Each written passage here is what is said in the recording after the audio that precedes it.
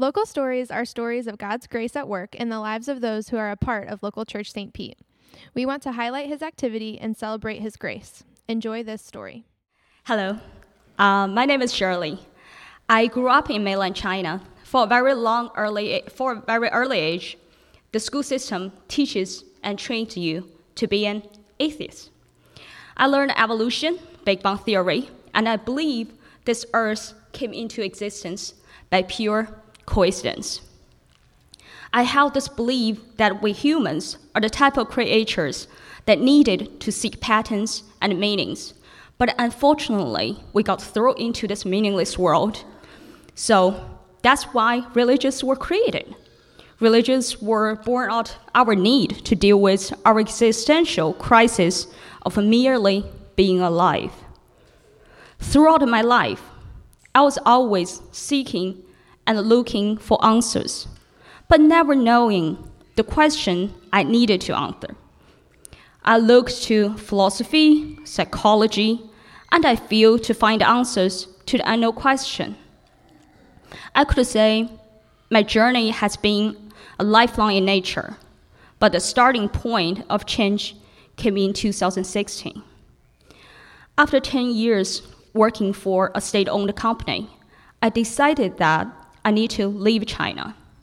I went to Durham University to pursue my MBA in the UK. I picked St. John's College as my accommodation college. This very religious college did not change me. I married to a Christian man. This did not change me. In 2018, we moved here to this beautiful city by Gulf.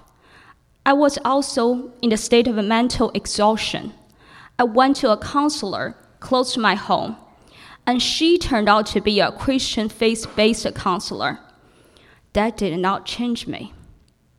During my job search, I was admitted to a program called Transition Masters, which is run by Christian faith-based retired executives that help job seekers sharpening their job searching skills.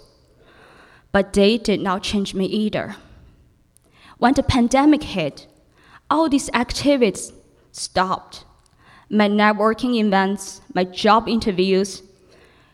In the 15 months since I moved to the US, I have completed 7 accounting classes to be eligible to sit for Florida CPA exam. I started my own company. I finished 5 professional certifications and much more.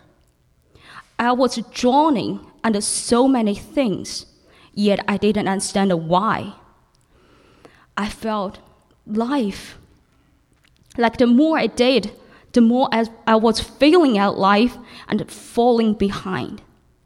My husband, the forever constant optimist, sat me down and said, "You know what's your problem? You're always trying to solve everything by yourself." I had no clue. Since when being independent is a flaw, and who else is going to solve it if it's not me? So I saw the lockdown as a break. That's when the first piece of transformation fell into place. I was scrolling my phone, and the ever-bothered some YouTube algorithm sent me this clip. You know, most Nobel Prize winners and scientists are Christians. Boom. My foundation of thinking you can only be either the person of science or the person of faith has finally shaken. So I thought there's no way I know better than those people. And I started to talk to my husband about his faith. And to the YouTube we went. We started watching these videos about the children Bible stories, and I started to learn the foundation of faith and Christianity. More pieces fall into place now. Then, a sleepless night in March 2020, I decided to organize my podcast subscriptions. Look at all the business-related podcast subscription. All of a sudden, I decided to search for a Bible reading program. And I started play 1 year reading program, and I committed to do it. I don't remember all the details, but I do remember it made me burst into happiness tears. At 4 a.m., in the midst of a pandemic, jobless, and exhausted mind, I knelt down and I felt being comforted. And thus, a new quest for answer.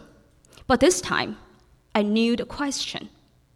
What does it mean to have faith? As I grew in my understanding of faith and belief, and started to understand what was meant by I can't do everything alone.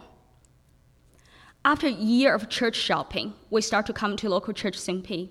My husband and I decided to pursue membership. During my sit-down session with Mark, he asked if I have been baptized. I said no. And he encouraged me to pray over it. Susie invited me to the women's discipleship group. I talked to her about baptism, and she asked me, why you want to be baptized? This is what I said. It might be an inadequate analogy. Imagine two lovers having this argument over if they should get married.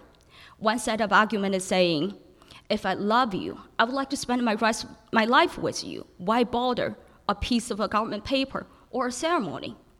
The other side of this argument is that, why not?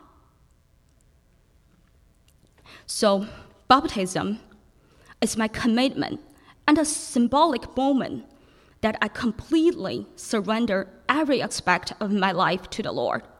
I believe He will give me supernatural wisdom on my decision makings, even if it sounded counterintuitive at the time. I believe His provision will give me endless resources to the path He directs me to go down. As a reborn person, I'm saved from hopelessness, meaninglessness, and emptiness. I have been given love, joy, and endurance for this earthly life and eternity in His kingdom. But my journey has just started. It's a constant practice of depending on the Father, seeking reconciliation with the Son, and walking with the Spirit. All these small and big experiences in my life, all the people I have encountered, are like puzzle pieces that laid a path to Christ. So I leave you with this. If you go out there and share the gospel with somebody, it feels like it did nothing to that person. Don't feel discouraged, because your calling may merely be planting the seeds. Somebody else will water it. Somebody else will harvest it. Thank you.